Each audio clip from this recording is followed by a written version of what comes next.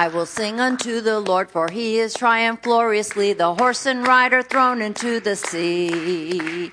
I will sing unto the Lord, for he is triumphed gloriously, the horse and rider thrown into the sea. The Lord my God, my strength, my song, has now become my victory. The Lord my God, my strength, my song, has now become my victory. Hey, hey, it's Passover. No, it isn't. Not yet. It's coming. Does anyone know when Passover will be celebrated this year? Close. Sundown, April 10th is Erev Pesach, Erev Passover, the eve of Passover. But for us today, it's Passover. And at Passover, God told the Jewish people to keep this feast as a memorial forever, to remember his mighty deeds on their behalf, his deliverance from bondage to slavery through the blood of the Passover lamb, looking forward to his deliverance from bondage to sin through the blood of the Passover lamb. We're going to concentrate on the blood of the Passover lamb this morning. And we're going to see how central Passover is to God's entire plan of redemption for the world.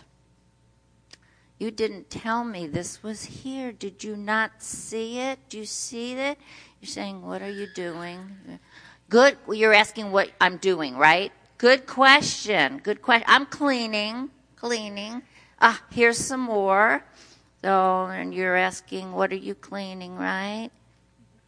Oh, thank you. Inquisitive minds want to know. I'm cleaning the leaven in the house. And you're asking all of you, why, right? Great. Because it's Passover. And at Passover in Jewish homes, elaborate spring cleaning happens before the feast. Foods containing chametz. Can you say chametz?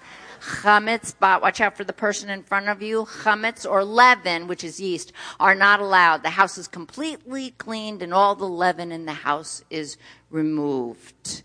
Leaven is a symbol of sin in the Tanakh, in the Hebrew scriptures. When God commanded the children of Israel to leave Egypt, it was in haste. Their dough was without yeast. There was no time to prepare. They were driven out of Egypt. And anyway, God told them to get rid of the leaven before Passover, or what God says goes, right?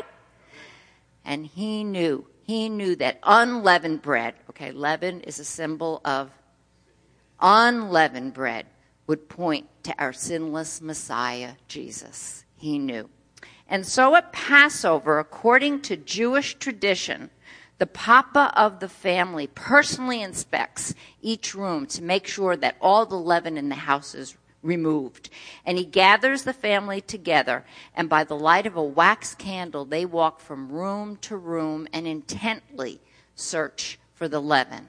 Leaven is a symbol of light exposes sin. Who is the light of the world? Jesus. Something to ponder.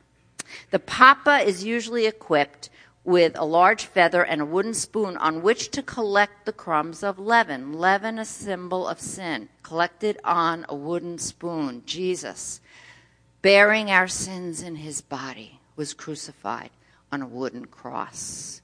More to reflect upon, more to consider. Then the mama usually leaves a little bit of leaven someplace in the house, maybe on the kitchen windowsill, and then she always acts surprised when the papa finds it. It's like a game. It makes him feel important, and that's good. And it makes the children laugh, and it's good to begin the feast with laughter and with joy. And then with all the crumbs of leaven collected on that wooden spoon, the papa wraps the wooden spoon in a linen cloth, and he burns it outside the house. He takes it outside the house and burns it. Jesus, bearing our sins in his body, Scripture says, was crucified outside his house, outside the camp. And we're told that in Hebrews 13. So much to consider, so much to ponder. And we've just started. Well, on the night of Passover at the Seder table, with all the leaven in the house removed, the mama kindles the Passover light. She lights the Passover candles, and she recites the blessing in Hebrew. And that's what we're going to do now. So if you will pray with me, and I will recite the blessing in Hebrew, and we'll begin.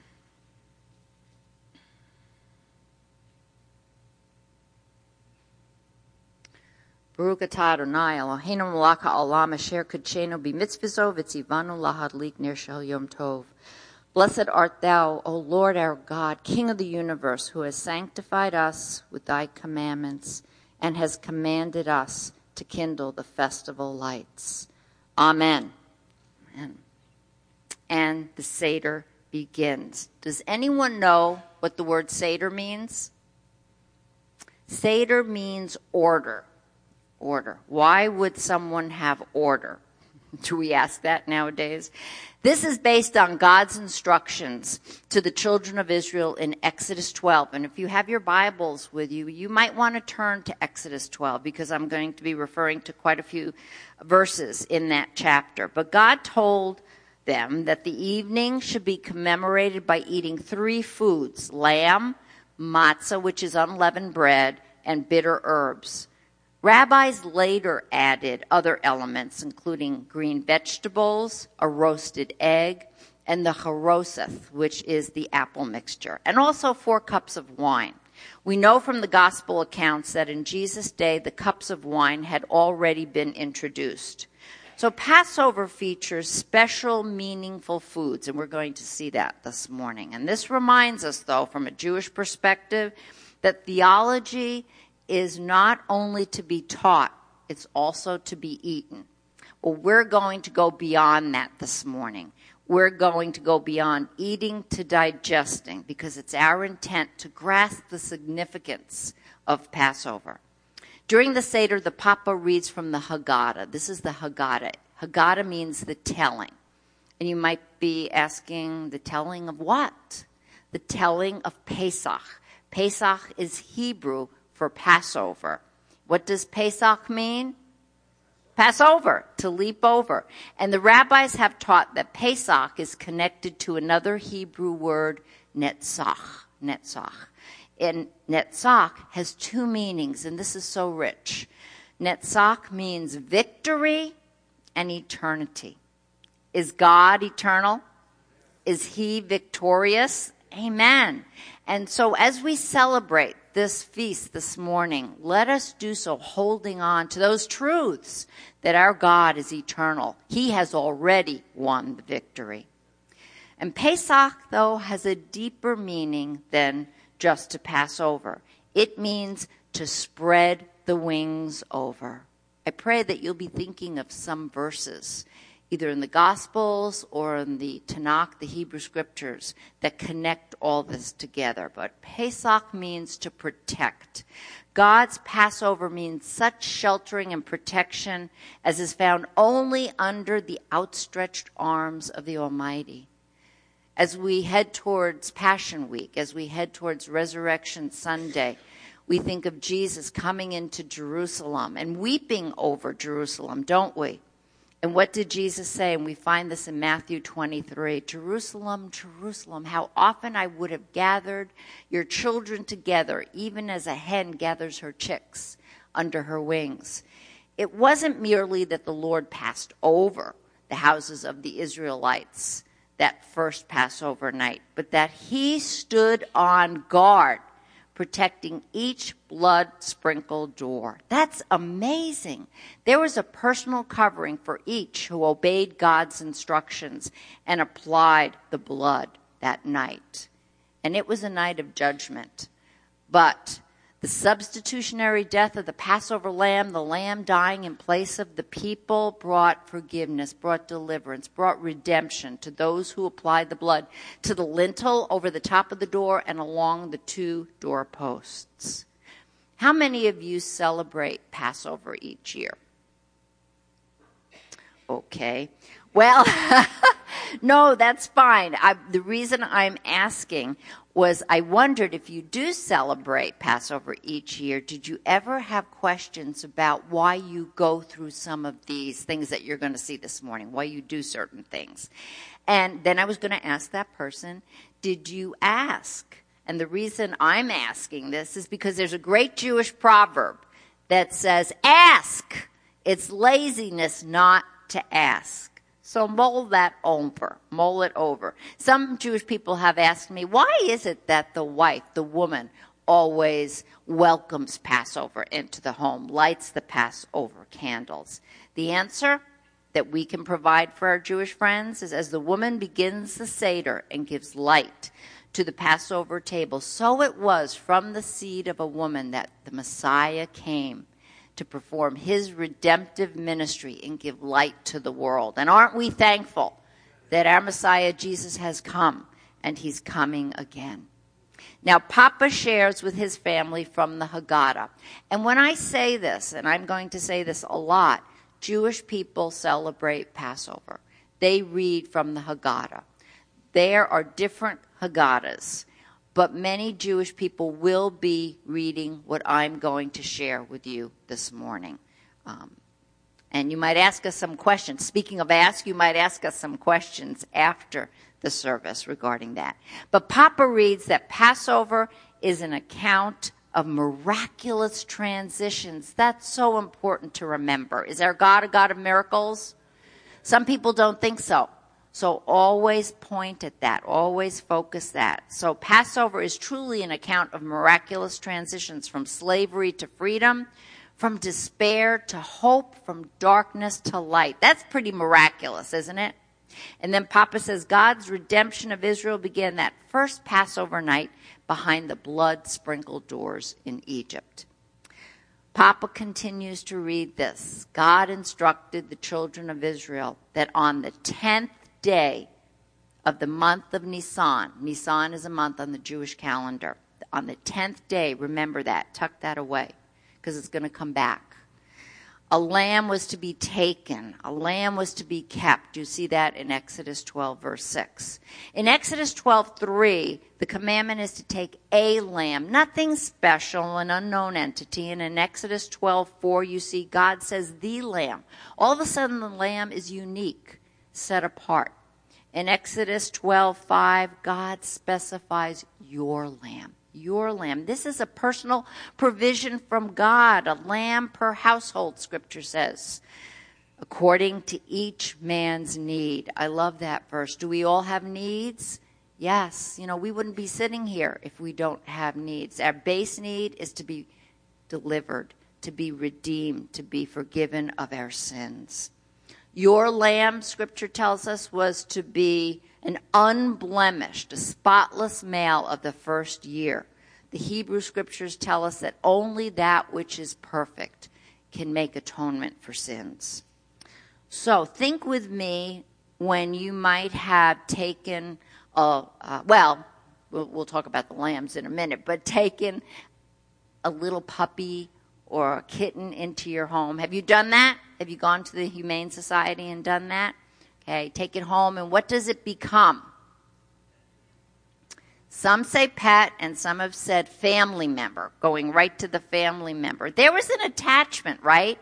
When you take an animal into your home, there's an attachment pretty fast. Can you imagine how the people felt when they took that young lamb into their homes? How many of you have had lambs or have lambs in your homes? No? Really? Teeny says that you have had a lamb in your home? But in your home. Okay, but you had lambs. Okay, I'll give you that. Okay.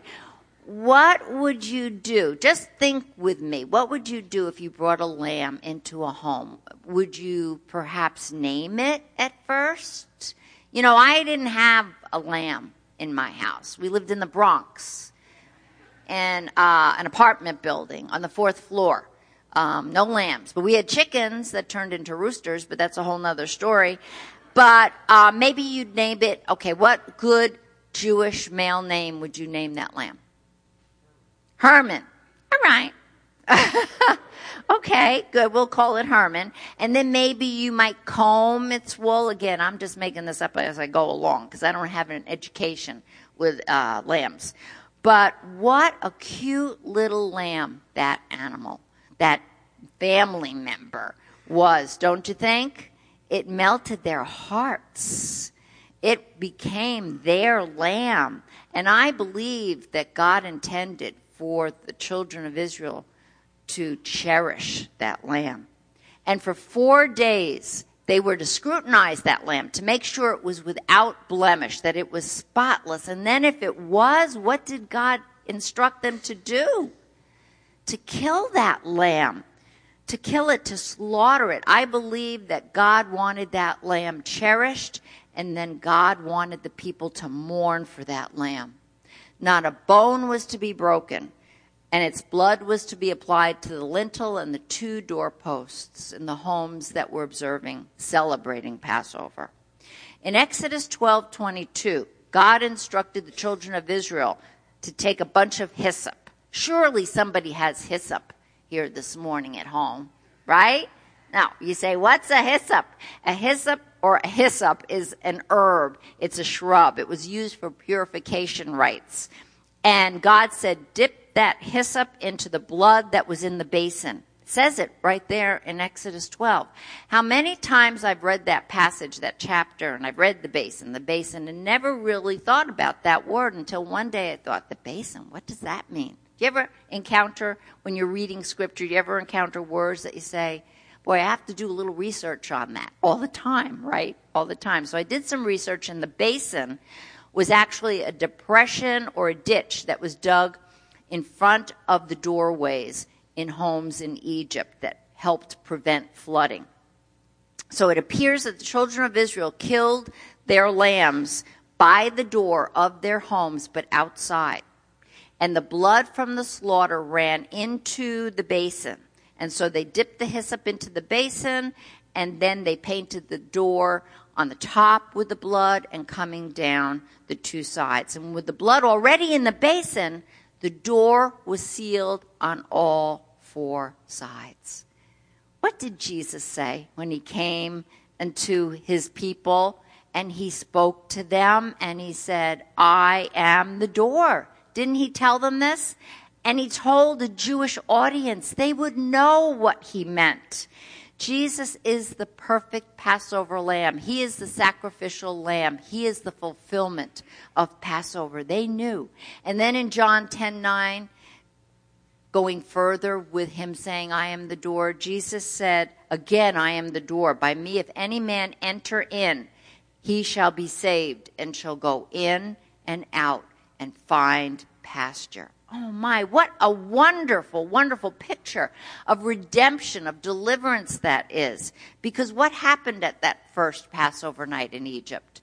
The people went in through the blood-soaked doors and found safety in their homes. And the death angel passed over.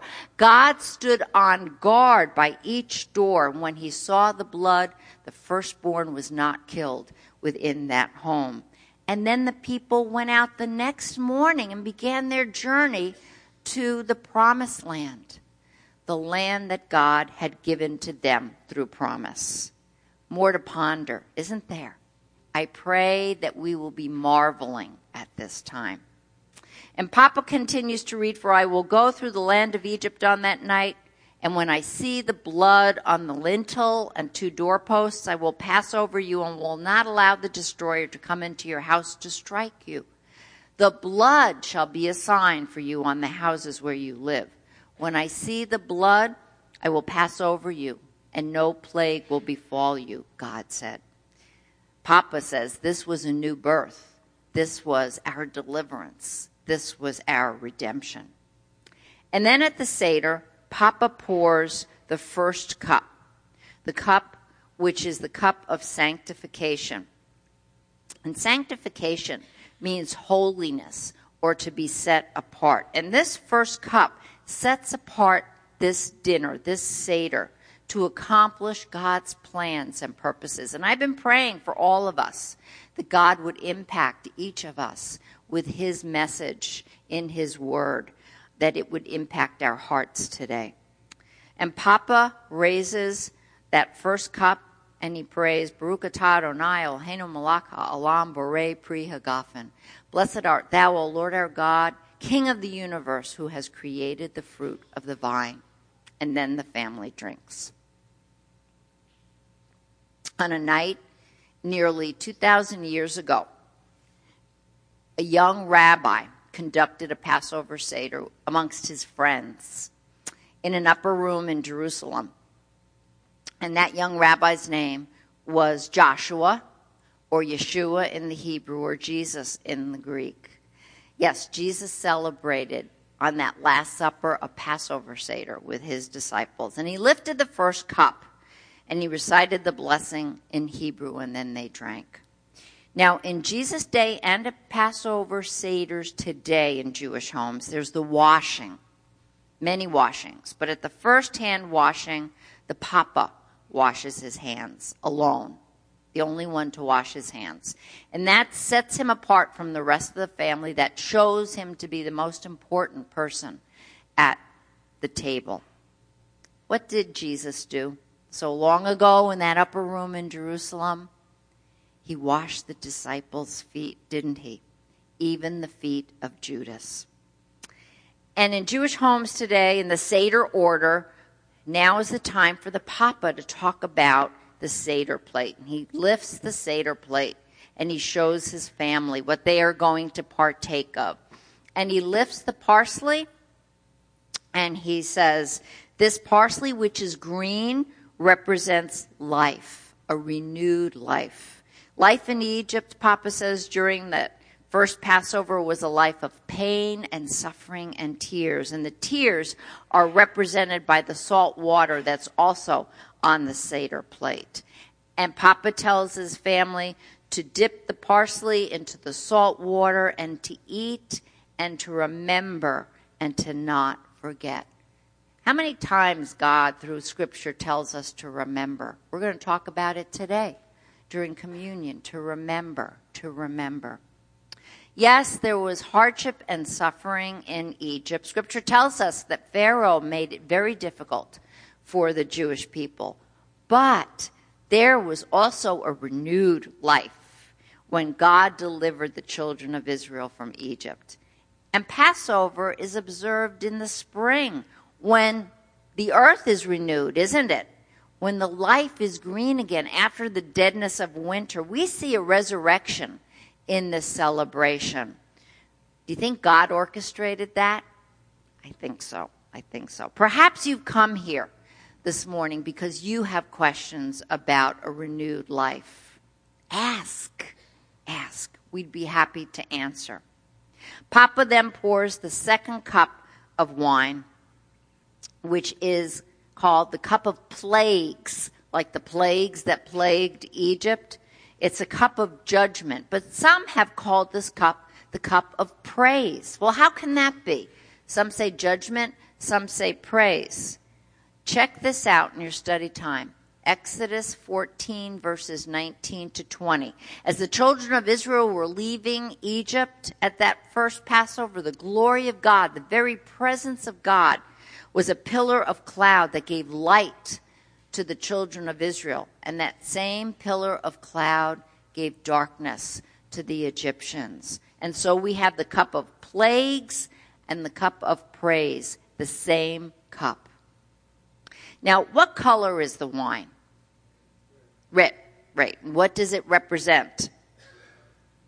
The blood of the Passover lamb. And the parsley is green, and it represents not only a renewed life, but also the hyssop that was used to dip into the blood in the basin and apply to the doorposts and the lintel.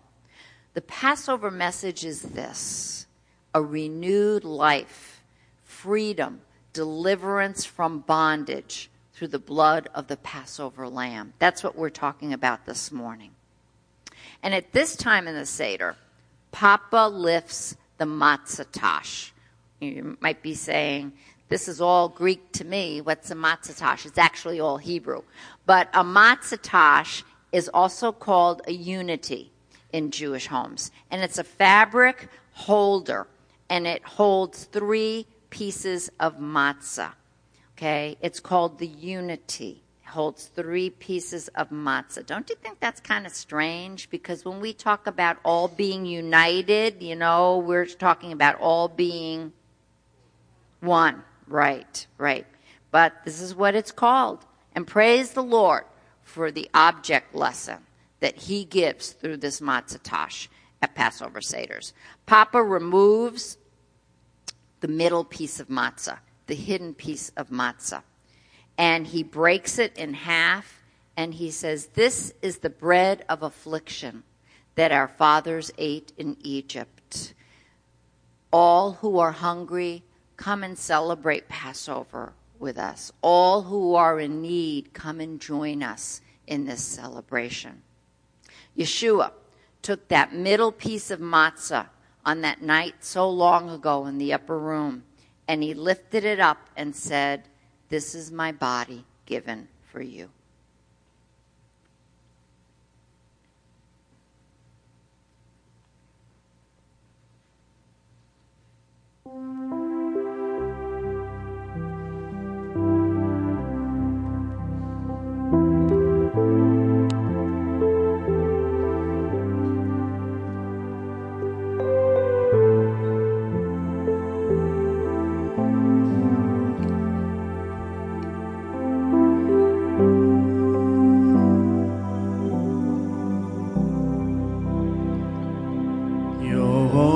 Son, no sin to hide, but you have sent him from your side to walk upon this guilty Son and to become the Lamb of God.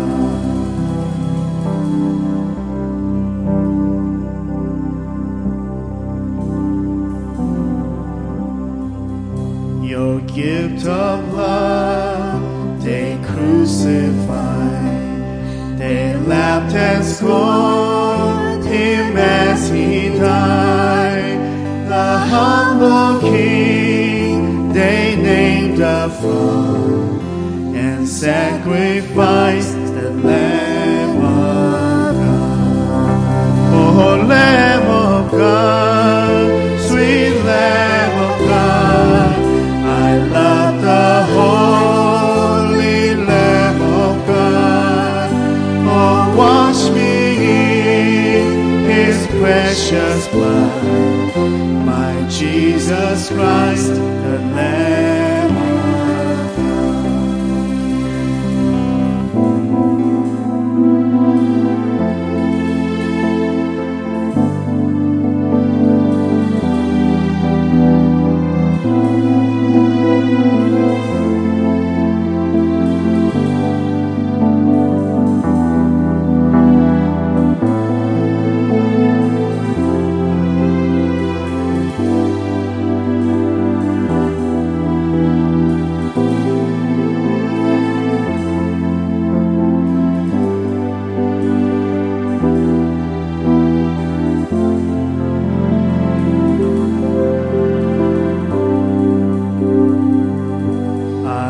So lost I should have died, but you have brought me to your side to be led by your staff and rod, and to be called a Lamb of God.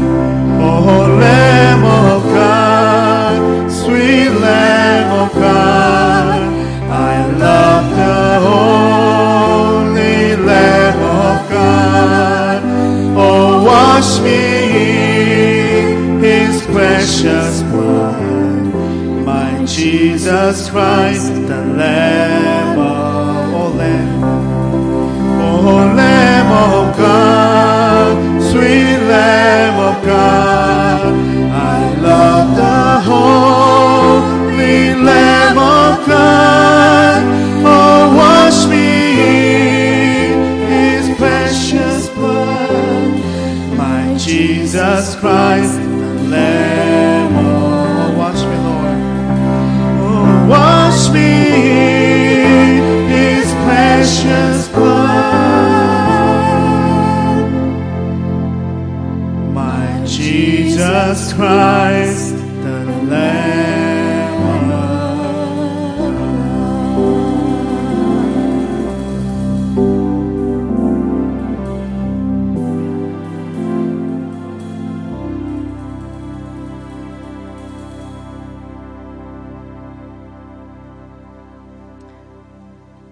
The Papa then takes one of the halves of that broken middle hidden piece of matzah and he wraps it in a linen napkin and he hides it. He buries it. And after dinner, the children look for it and raise it from its burial place. That wrapped middle hidden piece of matzah has a name, and it's called afikomen. Now, Jewish tradition tells us that the three pieces of matzah in the unity represent either Abraham, Isaac, and Jacob, or three classes of Jewish people: the priests, the Levites, and the common people. What say you? No, what does the unity represent? Father, Son, and Holy Spirit. Yes. Matzah represents, the middle piece of matzah represents whom? Jesus, the Son. Matzah is a food that is striped and pierced. Jesus' body was scourged for us. Jesus' body was pierced for us. Matzah is a food without leaven.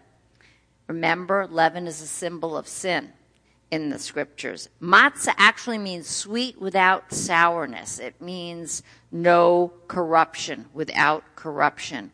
King David wrote in Psalm 16:10, "You, God, will not allow your Holy One, your Messiah, to see corruption." Matzah speaks to the sinless, perfect life of the Messiah, who came to fulfill all righteousness. At his death, Jesus' body was wrapped in a linen cloth. The afikomen is wrapped in a linen napkin. Jesus' body was buried in the tomb. The afikomen is buried by the Papa during the Passover Seder. And as the afikomen is sought after and found and raised from its burial place by the children after dinner, Jesus' body was raised. Afikomen is a Greek word meaning I am come. And what is a Greek word doing in the middle of a Hebrew celebration? Maybe you can ask your Jewish friends that, and they might have questions for you. And it would be a grand discussion, wouldn't it? And how interesting that when that afikomen is raised after dinner, it's eaten with the third cup, the cup of redemption. How glorious is that? Jesus shared a Passover meal with his disciples, demonstrating how Passover is so central to God's plan of redemption. Now, Papa lifts the second cup of wine, which is the cup of plagues and praise, and he reads, "A full cup is a symbol of joy, and indeed we praise God's mighty deliverance. But we reduce the fullness of this cup in remembrance of the lives sacrificed to bring about our release from slavery." But the family doesn't drink yet. They don't. So how is the cup reduced without drinking from it? For each plague brought upon the Egyptians, each member of the family dips a finger into the cup and sprinkles a drop of wine onto the plate. And Papa tells the family, we need to remember that our joy is diminished at the suffering of others. And the family recites a plague for each drop that splashes onto the plate, symbolizing the mourning that they have over the Egyptian suffering. So as I dip my finger into the cup and sprinkle a drop for each plague, will you call out after me? Blood, frogs, gnats, flies, livestock, boils, hail, locusts, darkness, death of the firstborn. And I'm licking my finger. because I don't have a napkin. But that's okay, right? It's Passover. And now it's time for a joyful song. What a contrast. We just talked about the plagues and the suffering and mourning the loss of others who died, and we were released from slavery. But we're going to sing a joyful song, because wouldn't God want that? A joyful song raising and exalting God. Don't we see contrasts in Scripture? Well, we see the wicked and the righteous. We see condemnation. We see redemption. We see judgment. We see abundance, abundant life. We see the glory of God in salvation through judgment throughout Scripture. And the most graphic picture of that is the cross of Jesus. Jesus took our judgment, and because of his death, we have life. Remember that this season and always. But we're going to sing this song called Dayenu, and I know you all know it. And Dayenu means it is enough, or we would have been satisfied. That little word means all that. It is enough, or we would have been satisfied. So I'm going to sing, and then you can go. Ilu hotzianu mi Mitzrayim Dayenu. Okay. Nah, come on. Take a stab at it. No? Next time. Next year in Jerusalem. How's that? Okay? Yay. Well, the Passover Seder, during the Passover Seder, many Jewish families sing verse after verse of this song, Dayenu, into the wee hours of the morning. Don't worry, we're not going to do that. But just to give you an example of some of the verses in English, I'll give you 3 verses, just to give you a taste of what they're singing about. One verse says, if he merely rescued us from Egypt, if God merely rescued us from Egypt, but had not destroyed the Egyptian gods, what? Dayenu. If he had merely fed us with manna, but had not given us the Sabbath, if he had merely given us the Sabbath, but had not brought us to Mount Sinai, we would have been satisfied. It would have been enough. But you know what? We as Messianic believers who know Messiah Jesus personally, we can add a further verse to this Dayenu song, knowing that if God had only provided salvation through the death and resurrection of Jesus, would it have been enough? Amen.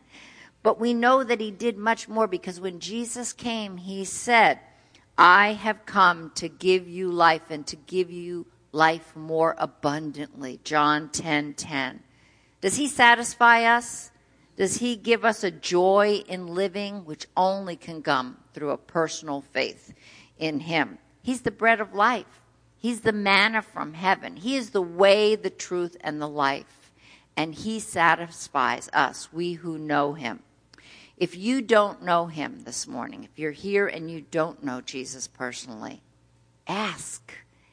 This is a perfect time to ask, and we would be happy to share with you how he can satisfy you for all eternity.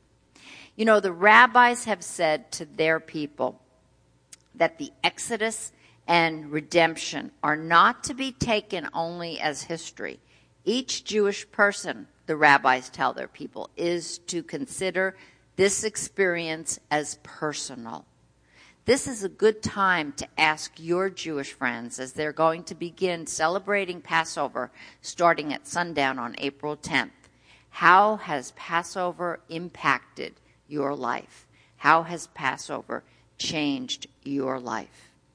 And now the family drinks from the second cup, that cup of plagues and praise, and they praise God for his abundant, mighty deliverance.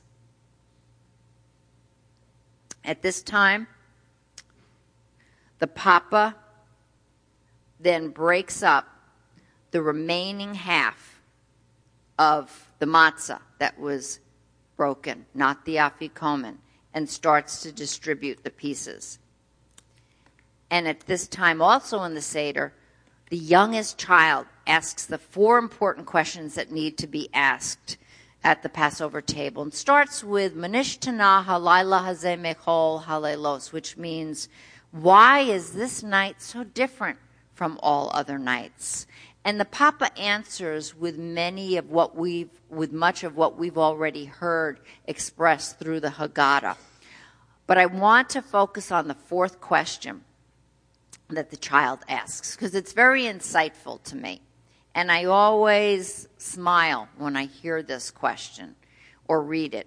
The child asks, on all other nights we eat either sitting or reclining. On this night, why do we eat only reclining? Ask your Jewish friends if they recline at Passover Seder. We have yet to find any doing so. But this is the Father's answer to that question. Reclining was a sign of a free man long ago, and since our forefathers were freed on this night, we recline at the table. Passover speaks of freedom, and freedom is found only in the one who said, "Come unto me, all you who are weary and burdened, and I will give you rest." Jesus gives us freedom, doesn't he? He's the only one that can provide rest for us. He gives us rest. In the Seder now, Papa reads from the Haggadah, and he lifts the horseradish, the maror. And he says, as sweet as our lives are today, let us remember how bitter life was for the children of Israel in the land of Egypt. And as we dip the matzah into the bitter maror, let us allow the bitter taste to cause us to shed tears of compassion for the sorrow that our ancestors knew. Jesus took the bitter cup for us. We need to remember that always. He took God's judgment for us. Let us never forget. And then Papa reads that the children of Israel made bricks for Pharaoh's cities. And we remember this task through the haroseth, which is a mixture of apples, wine, and cinnamon. And it's also used to represent the mortar between the bricks. And Papa says, let us dip the matzah into the haroseth. And yes, remember the hardships that our ancestors knew under the whips of Pharaoh's taskmasters. But the sweetness of the haroseth, let that remind us of the freedom that was ours through God's deliverance.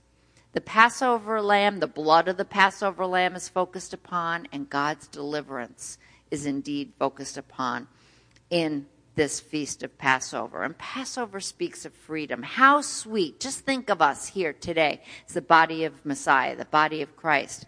How sweet is the deliverance God has given to us in Jesus. How sweet is our relationship with Jesus, even during the bitter and the difficult times. Papa then reads, on the Seder plate, we have a roasted egg. And this egg speaks of sacrifice, which can no longer be made because the temple in Jerusalem was destroyed in 70 A.D. And I don't know about you, but when I heard that this was the representation of the roasted egg, I thought, sacrifice? What does that mean? I always think of an egg representing life, don't you? Well, what does sacrifice lead to? Okay, humor me on this, okay? Work with me. What does sacrifice lead to? When something is sacrificed, it dies, okay? Death. Sacrifice leads to death. Jesus is our sacrifice. He sacrificed his life for us. He died. And in his death, what is there for us? There's life. There's eternal life.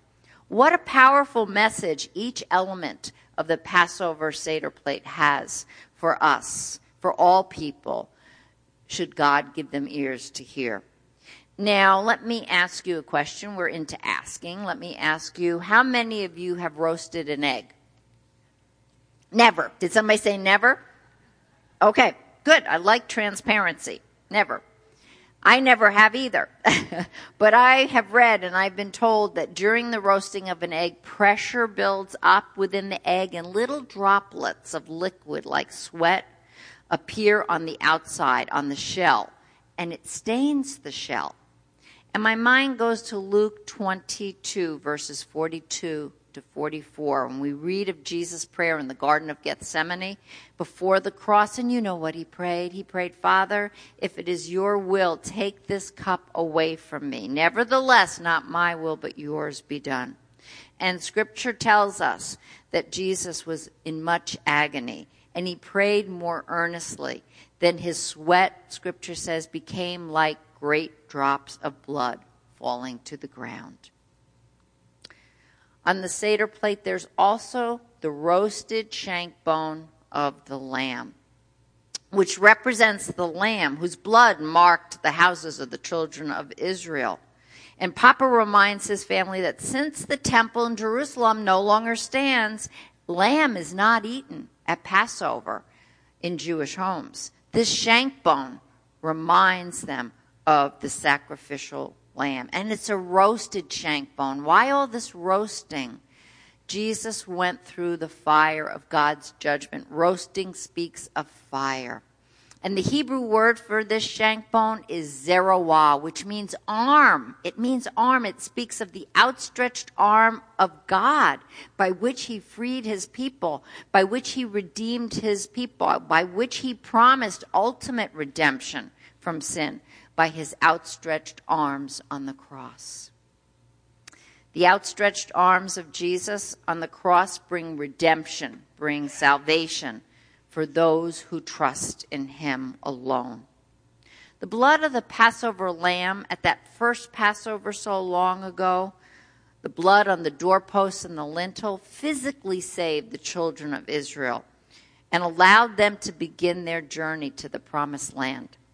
The blood of the perfect Passover lamb, Jesus, gives us eternal life in the ultimate promised land, heaven, when we trust him.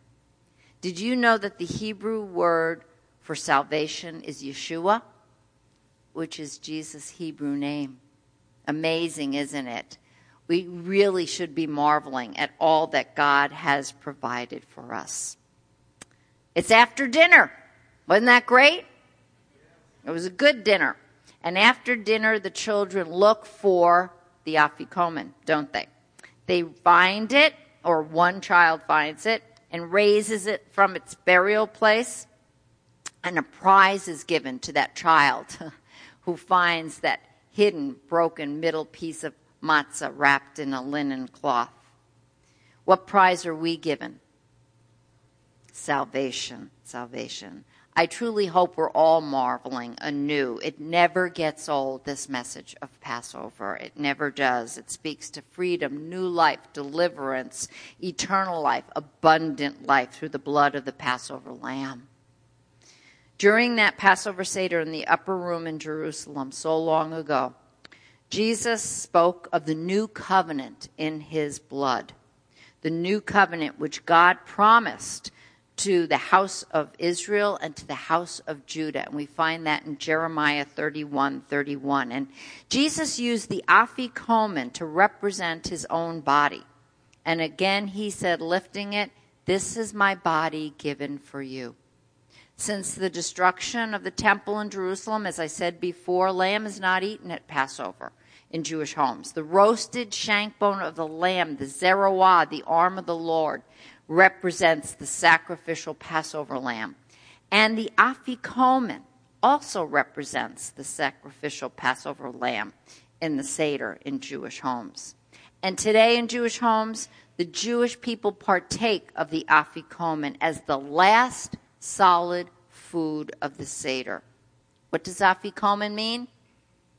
I am come. And that's the last message of the Passover Seder in homes today. And immediately after the afikomen is eaten, the third cup, the cup of redemption, is poured. And Papa reads, God promised that he would return his people from slavery, that he would redeem his people with an outstretched arm.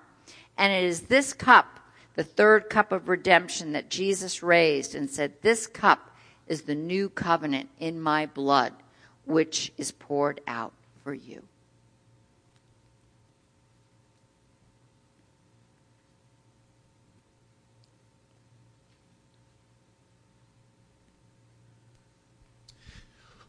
Well, on that note, we're going to have communion together. Communion is our covenant meal. Whenever two ancient groups or parties entered into a covenant, there was always a meal. And so if I could have the ushers come forward and go ahead and hand out the elements, the bread, crackers, and the juice, and we'll partake of it together. I want to read to you out of Jeremiah chapter 31. This is the Lord speaking about the new covenant. It's interesting to me that many people think of the Old Testament and the New Testament as two separate books. And one seamlessly blends right into the other. The Lord is speaking about this covenant, and he says, "Behold, the days are coming, says the Lord, when I will make a new covenant with the house of Israel and with the house of Judah, not according to the covenant that I have made with their fathers in the day that I took them by the hand to lead them out of the land of Egypt. My covenant which they broke, though I was a husband to them, says the Lord. But this is the covenant that I will make with the house of Israel. After those days, says the Lord, I will put my law in their minds and write it on their hearts. I will be their God, and they shall be my people. No more shall every man teach his neighbor and every man his brother, saying, Know the Lord, for they all shall know me, from the least of them to the greatest of them, says the Lord. For I will forgive their iniquity, and their sin I will remember no more." The Lord is talking about taking something that is kind of the law, external and outside, and working in their hearts, and doing something that isn't just from without, but from within. That's what he said he's going to do. On that Passover night, as Jesus was breaking bread with the disciples, I want to share this other scripture with you as well. Paul the Apostle, speaking of it in 1 Corinthians, says, "For I pass on to you what I received from the Lord himself. On the night when he was betrayed, the Lord took some bread and gave thanks to God for it. Then he broke it in pieces and says, 'This is my body, which is given for you. Do this in remembrance of me.' In the same way, he took the cup of wine after supper, that third cup, that cup of redemption, saying, 'This cup is the new covenant between God and his people.'" This is the symbol of the fulfillment of what was spoken about in Jeremiah 31. See how it connects to the other, how it ties right into it? An agreement confirmed by my blood. Do this to remember me as often as you drink it. And the apostles, as they were sitting there with Jesus, they totally understood what he was talking about. I mean, the meaning of it, because every year they celebrated Passover. It was a regular thing for them. And so for them to receive this and to understand this is the fulfillment. Now, whether or not they practically got it or not, we don't know. I mean, at least not at that moment, but they would later. And so what a joy to celebrate this and to celebrate it together. There's only two things that the Lord really left us to celebrate. I mean, we celebrate them every day if you want to. Every day Easter, every day Christmas. But, one is baptism, which was meant to be done, what? In community. And the other is communion. And we celebrate that together as a family. And so, thank you, brother.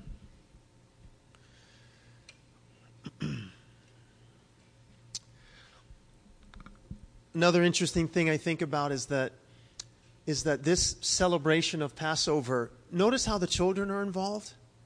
And these kids grew up knowing about this. It wasn't something that, was just for the parents. And you know what? As I look at it, it's not even something that's just for Jewish folk. It's not just a Jewish custom. Oh, well, we don't celebrate Passover. You know what? Christ is our Passover. We're celebrating it right now. And so would you take this bread, which is a symbol of his body. And in 1 Corinthians, Paul is speaking to people, and he's really rebuking them because people were coming to the agape feast, and they were eating it all up, the food, before anybody got there. And then they were having a little bit too much wine. And Paul says basically, what's wrong with y'all? What's wrong with you? You guys have lost the whole meaning. But for us, this is special. It's not the body of Christ, but it symbolizes that. And so let's take this together as family.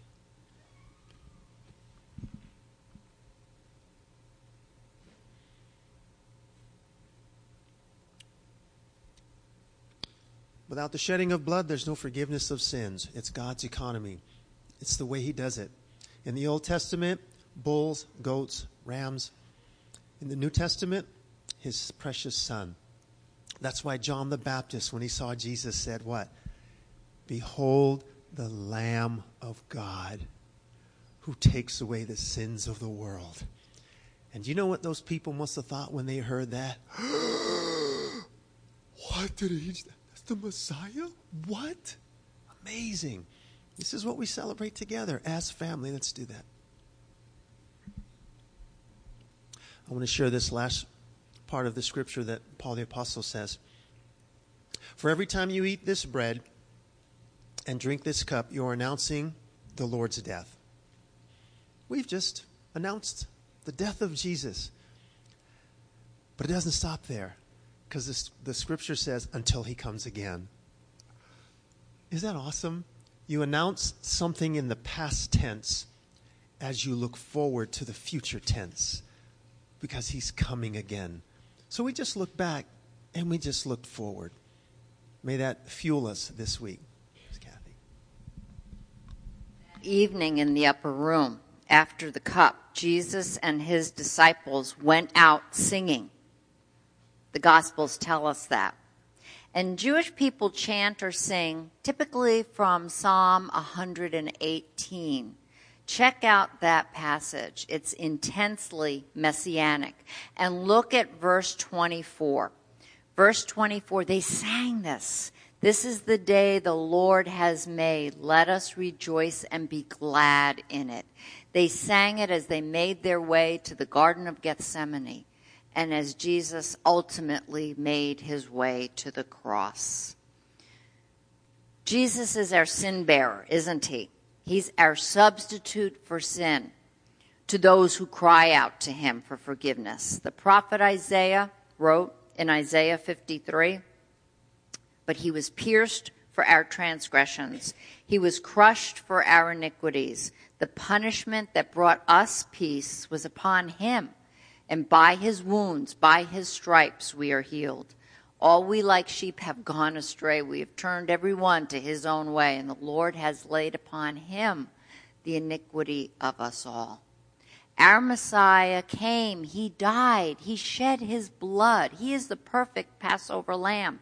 And through his outstretched arms on the cross, he provides salvation for all, Jew and Gentile, who come and place their faith and trust in him.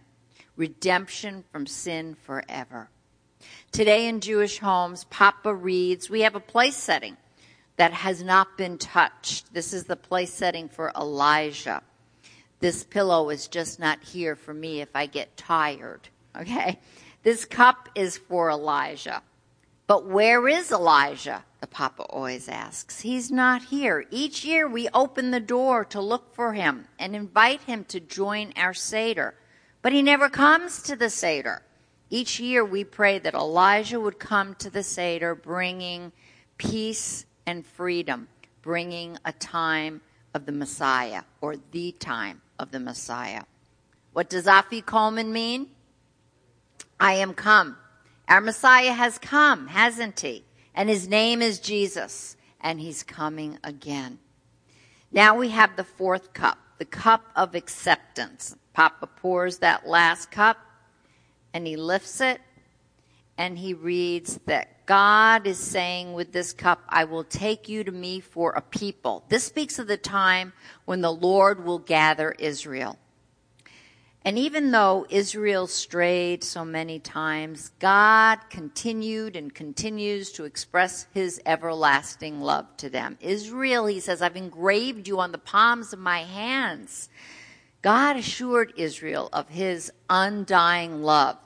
And because of God's loyal love for Israel, we who are believers in the Messiah can fully grasp the meaning of this Passover Seder. God's love for us. Isn't that what it's saying? His everlasting, unconditional love for us. He has given us renewed life and freedom in Jesus. And we can grasp the meaning of this last cup of acceptance because this represents our great hope that at any moment our Messiah Jesus will be returning to take his followers to be with him. The Seder of our Passover is now complete. I love saying that. It's complete. It's done. It's done because our redemption is complete because of the Messiah Jesus. He has fulfilled the Passover. On the 10th day of Nisan, sound familiar? That's the day when God told the Jewish people to take the lambs into their homes in Egypt. Well, on the 10th day of Nisan, Jesus, the perfect Passover lamb, rode into Jerusalem on a colt of a donkey about 1,500 years after that first Passover. Now, we know this day as what? Palm Sunday, which we're going to be celebrating next week. But the Jewish people called that day Lamb Selection Day. Lamb Selection Day. Maybe you want to wish people next week, instead of saying Happy Palm Sunday, say Happy Lamb Selection Day. And then you'll see the look on their faces if they weren't here. But it was the day when the animal Passover lambs were brought into Jerusalem to be scrutinized, to be found hopefully spotless, and to be sacrificed. The Jewish historian Josephus has recorded that on any given Passover around Jesus' Day, approximately 256,000 lambs were sacrificed. This is Lamb Selection Day when Jesus rode into Jerusalem. What a day to pick for him to ride on the colt of a donkey into his family, into Jerusalem, while the 256,000, maybe plus, animal Passover lambs were coming in at the same time. Jesus lived with his family for 4 days after that triumphal entry, and they scrutinized him, and they found him to be blameless. Yes, they did. And who was that found him to be blameless? And I can give you the scripture afterwards if you're interested. Pilate found him to be blameless. Herod, the Sanhedrin, the thief on the cross, and even Judas said, I have betrayed innocent blood. And so, in accordance with Exodus 12, on the 14th day of the month, because Jesus was found spotless, blameless, on the 14th day of the month, on the day of Passover at 9 o'clock in the morning, while those animal Passover lambs were being brought to the temple and tied to the altar, Jesus, our perfect Passover lamb, was being nailed to the cross. And then at 3 o'clock in the afternoon, when the priest lifted his knife and killed the last Passover animal lamb in the temple, what did Jesus cry from the cross? It is finished. It is finished. The debt had been paid. He paid our debt. Jesus satisfied God's righteous demands. But was that the end? No, like Pastor Richie said, no, because what's coming? Sunday's a coming. 3 days later, Jesus rose from the dead and conquered sin and death. O death, where is thy sting? Scripture says in 1 Corinthians 15. There is no sting in death for the believer. There's victory. There's victory. And it is because of him that we, Jew and Gentile, believers in Jesus, can trust in him for our salvation, that we can stand in truth, in victory, for this day and for all eternity, Netzach.